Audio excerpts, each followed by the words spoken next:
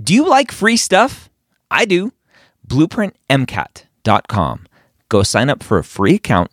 Get access to Blueprint MCAT's Diagnostic, Blueprint MCAT's Full-Length 1, Blueprint MCAT's amazing brand new spaced repetition platform with over 1,600 flashcards already made for you, as well as their amazing study planner tool. Schedule out the content so you know if you are on track to take the MCAT when you need to.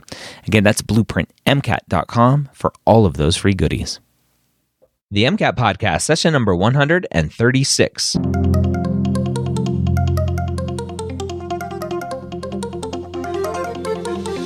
A collaboration between the medical school headquarters and Blueprint MCAT. The MCAT Podcast is free MCAT prep to help you understand the MCAT, teach you how to break down questions, and give you the skills and confidence to get the score you want on your MCAT test day. Learn more about Blueprint MCAT at blueprintprep.com/MCAT. A collaboration between the medical school headquarters and Next Step Test Prep, the MCAT Podcast is here to make sure you have the information you need to succeed on your MCAT test day. We all know that the MCAT is one of the biggest hurdles you'll face as a pre-med, and we're here to give you the motivation and information that you need to know to help get you the score you deserve so you can one day call yourself a physician. Welcome back to the MCAT Podcast. We are here breaking down Next Step Test Prep Full Length 10. If this is your first time joining us, welcome. Thank you for taking some time out of your day. We have been breaking down Next Step Test Prep Full Length 10 since episode 97, way back in June of 2018, breaking down question by question, section by section, all of the MCAT Next Step Test Prep Full Length 10. This week is no different. We're jumping in with our first discrete set of questions for Psych Soc. All right, Claire, back for some more Psych Soc. I'm feeling pumped. Psych Soc, I've been doing really well, and I don't want to get very braggy here because obviously the students do struggle with Psych Soc, and as soon as you get a little confident, the MCAT has a tendency to come back and smack you in the face. So I'm gonna hopefully keep my my happiness to a low here and hopefully continue to do well. We are in our first discrete set here from Psych Soc, Next Step Test Prep Full Length 10. We talked back in biochem about potential strategies for like, let's hit up all the discretes first and then go back to the passages. Do you think that like Psych Soc has any extra benefit for doing discretes before passages, or you don't see any differences there? Honestly, I think there's actually a little bit less of a reason to do that just because virtually nobody ever runs out of time on Psych Soc. I mean, I'm trying to think if I've ever had a student who's had like persistent timing issues, and I don't think I have. So it's like, well, the big benefit of doing discretes first is that you do the 15 discretes first, and then you can just take whatever time you have left and really neatly divide it into time per passage.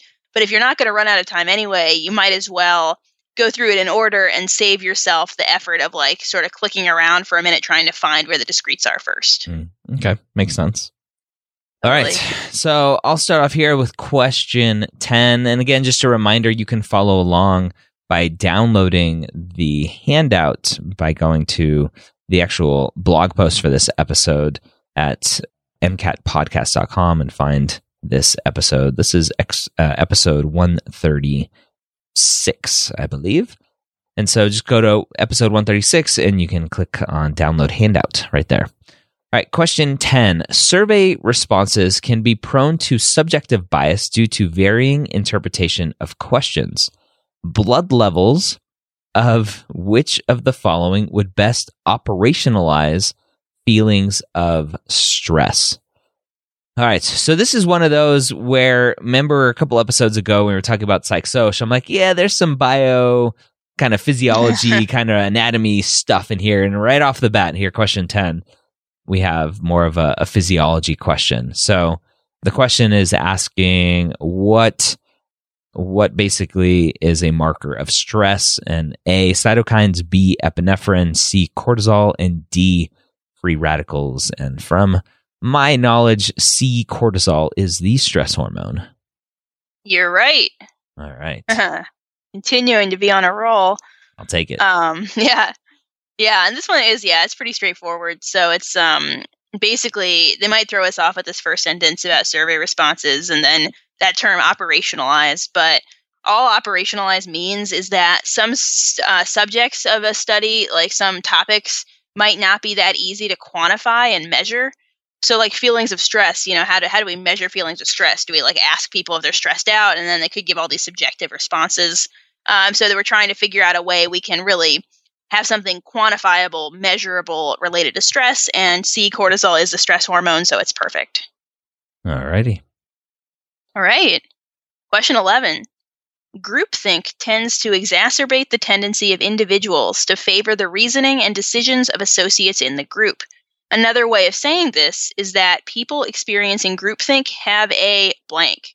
And then A is confirmation bias, B is in-group bias, C is self-serving bias, and D is attribution bias. So groupthink.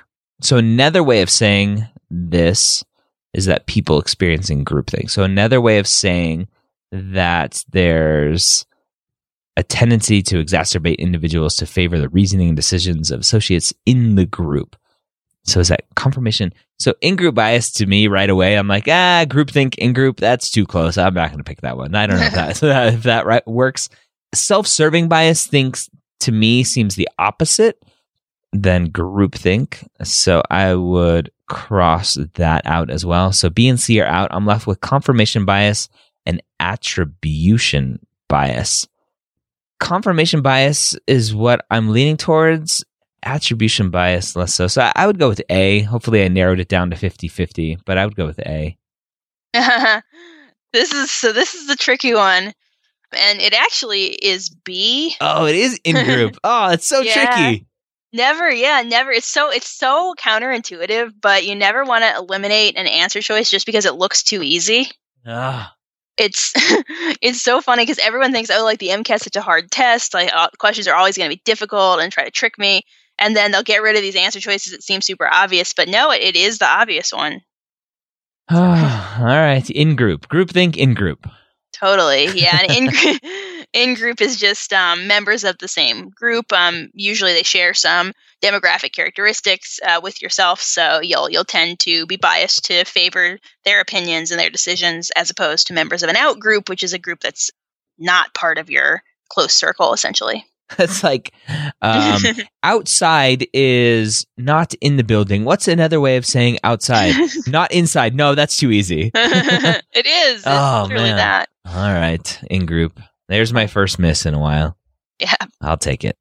Question 12. The strong negative effect that losing a long-term employee can have on a hospital is most likely due to the effect on the A, cultural capital of the organization, B, group polarization of the organization, C, institutional memory of the organization, or D, social facilitation of the organization. The negative effect that losing a long-term employee. Institutional memory, social facilitation, cultural capital, group polarization. I, right off the bat, go to A, cultural capitalization or cultural capital.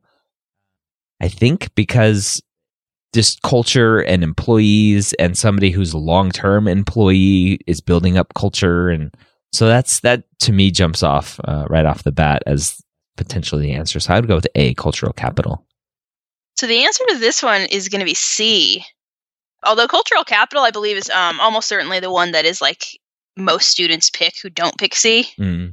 But because cultural capital is a weird concept that a lot of people don't have the right definition in their head with. But cultural capital essentially it's not financial capital, so it's not wealth. It's not social capital, because social capital is the connections you form, like people you know, your network. Yeah. Cultural capital is like everything else. So things like the way you talk, how like well-read and articulate you are, just things that basically contribute to your social standing that aren't the other two.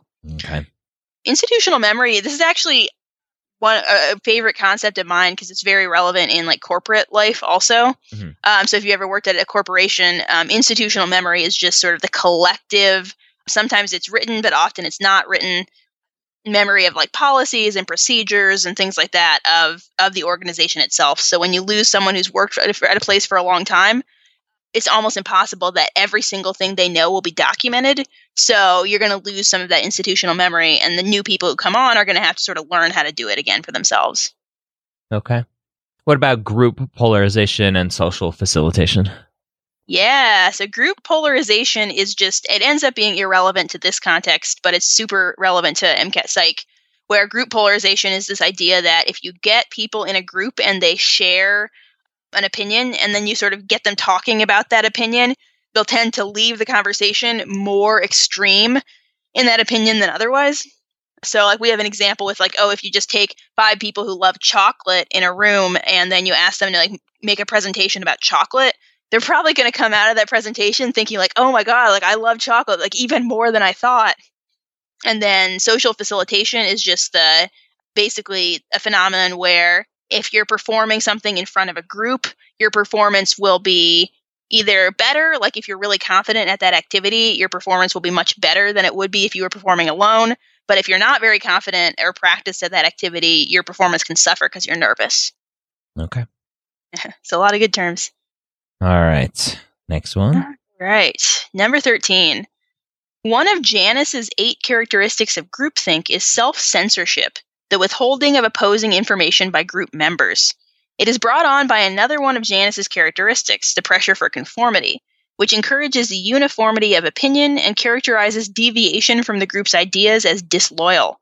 This self-censorship in the face of pressure and perceived loyalty is most similar to A. De-individuation, B. Cognitive dissonance, C. Repression, or D. Sublimation.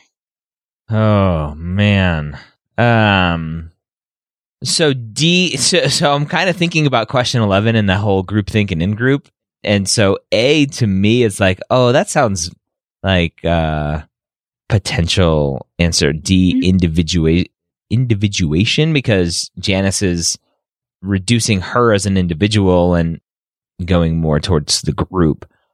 So that to me is like, oh, that must be it, because that seems pretty easy as a straightforward definition potentially. B, cognitive dissonance doesn't sound right. C, repression, I think a lot of students may want to pick because it's like, oh, she's repressing her own thoughts. And sublimation, I don't remember the definition of that. So just based on that, I would choose A as must be based on just the potential definition. Great.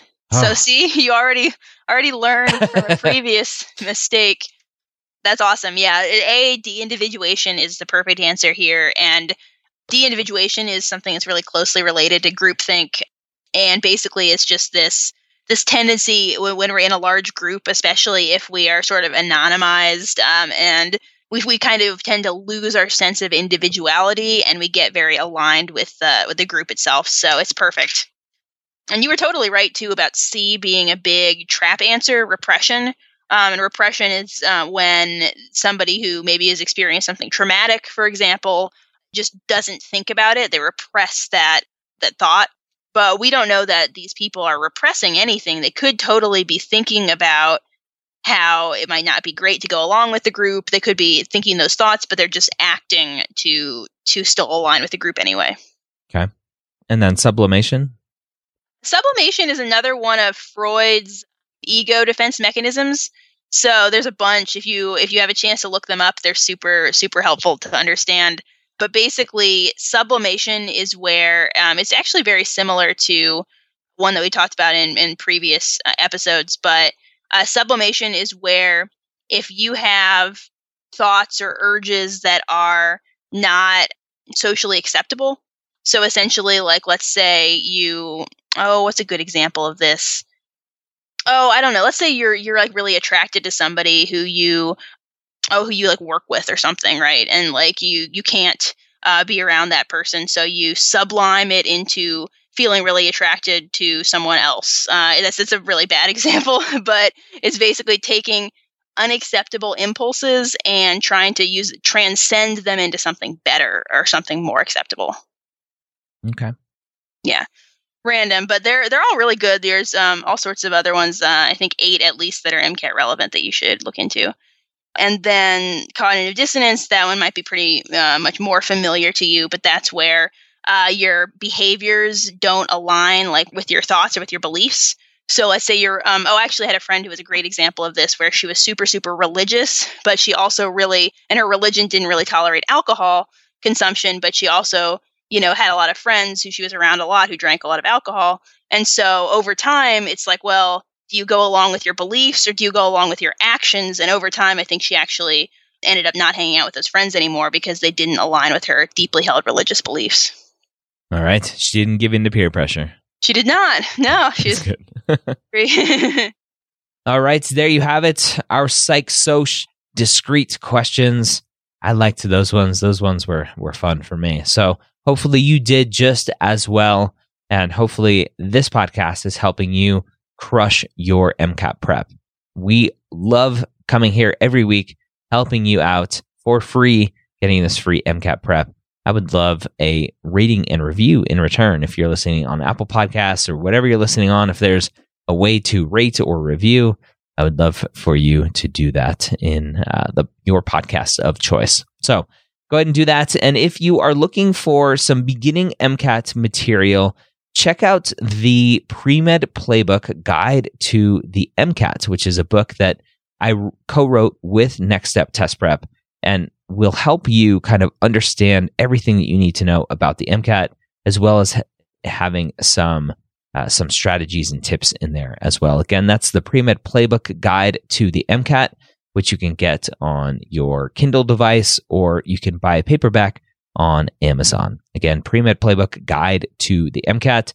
And if you're looking at applying, or you are in the middle of applications maybe as well, I have the Pre-Med Playbook Guide to the Medical School Personal Statement and Pre-Med Playbook Guide to the Medical School Interview as well. Go check those out. And we'll see you next week here on the MCAT Podcast.